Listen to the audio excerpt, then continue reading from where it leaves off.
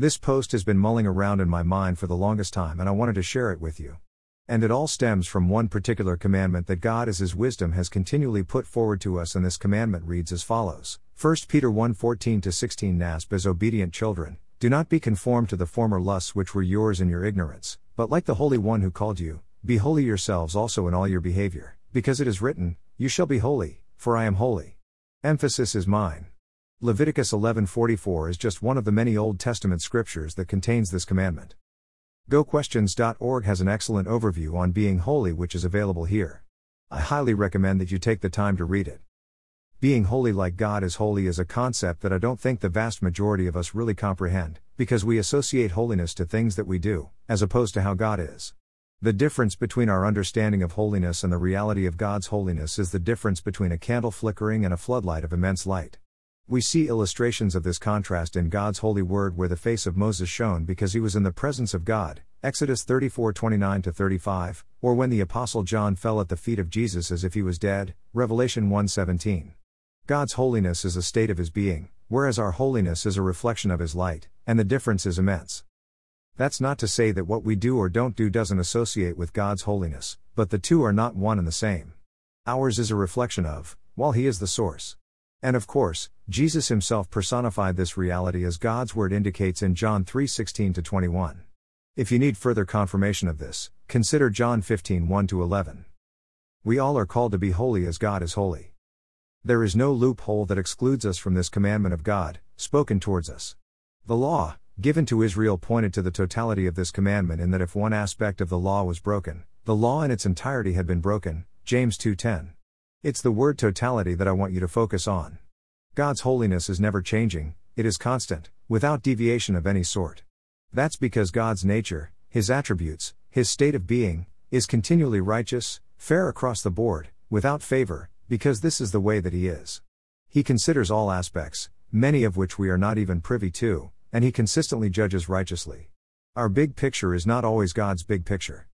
And for us, His creation, that presents a problem because although we are commanded to be holy as God is holy, we in and of ourselves simply cannot be holy as God is holy. And when I say we, that specifically pertains to those who believe in God and those who do not. Israel could not do it and neither can we, even as professing Christians. Our dependency is drawn, of necessity, to God Himself, to do for us what we in and of ourselves, simply cannot do. And this correlates with how our works are viewed or judged by God. Our works are a result of our faith in what God can and will do in us and through us. Our works are not the means whereby we stand justified before God. Without faith in God, there are no works that can justify us before God because that approach puts us as the means whereby and eliminates Him, the exact opposite from what God has ordained.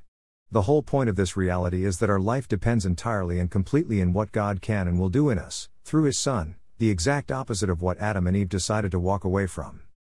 Our perfection in meeting God's requirement of being holy is met in and through Jesus. Our justification and our standing before God is our faith and trust in His Son and what Jesus and Jesus alone accomplished on our behalf.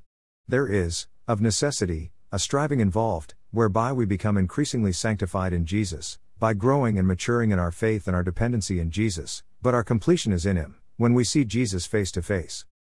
The law was given initially so that we might come to comprehend the difference between our own inability to perfectly follow God's holiness and of necessity draw us to our recognition that our salvation depended not on what we could do or not do, but rather on what God would do for us. Galatians 3:16-21 NASB refers. Will we stumble? Will we fall short? The answer is unquestionably yes. I am not advocating that the state of grace we are in allows us to habitually sin, because the Apostle Paul clearly deals with this false thinking, Romans 6:1-2, but to advocate that our perfection in being holy is what will see us through to entering God's kingdom, is also a false teaching. Continually strive, yes. Continually achieve, no. It simply does not happen. When we slip or fall, understand it for what it is. Sin still lives in us, but it is no longer our master. Jesus dealt with that on the cross. Confess it and ask for forgiveness and strive yet again. Satan loves to point out how we sometimes slip or fall. But our acceptance before God does not depend on our perfect state of holiness, it depends on our faith and trust in what Jesus has done and continues to do in us. Tell Him that and carry on. 1 John 4:4-6 NASB. You are from God, little children, and have overcome them, because greater is He who is in you than he who is in the world. They are from the world, therefore they speak as from the world, And the world listens to them. We are from God. The one who knows God listens to us, the one who is not from God does not listen to us. By this we know the spirit of truth and the spirit of error. Worthy is the Lamb. Blessings.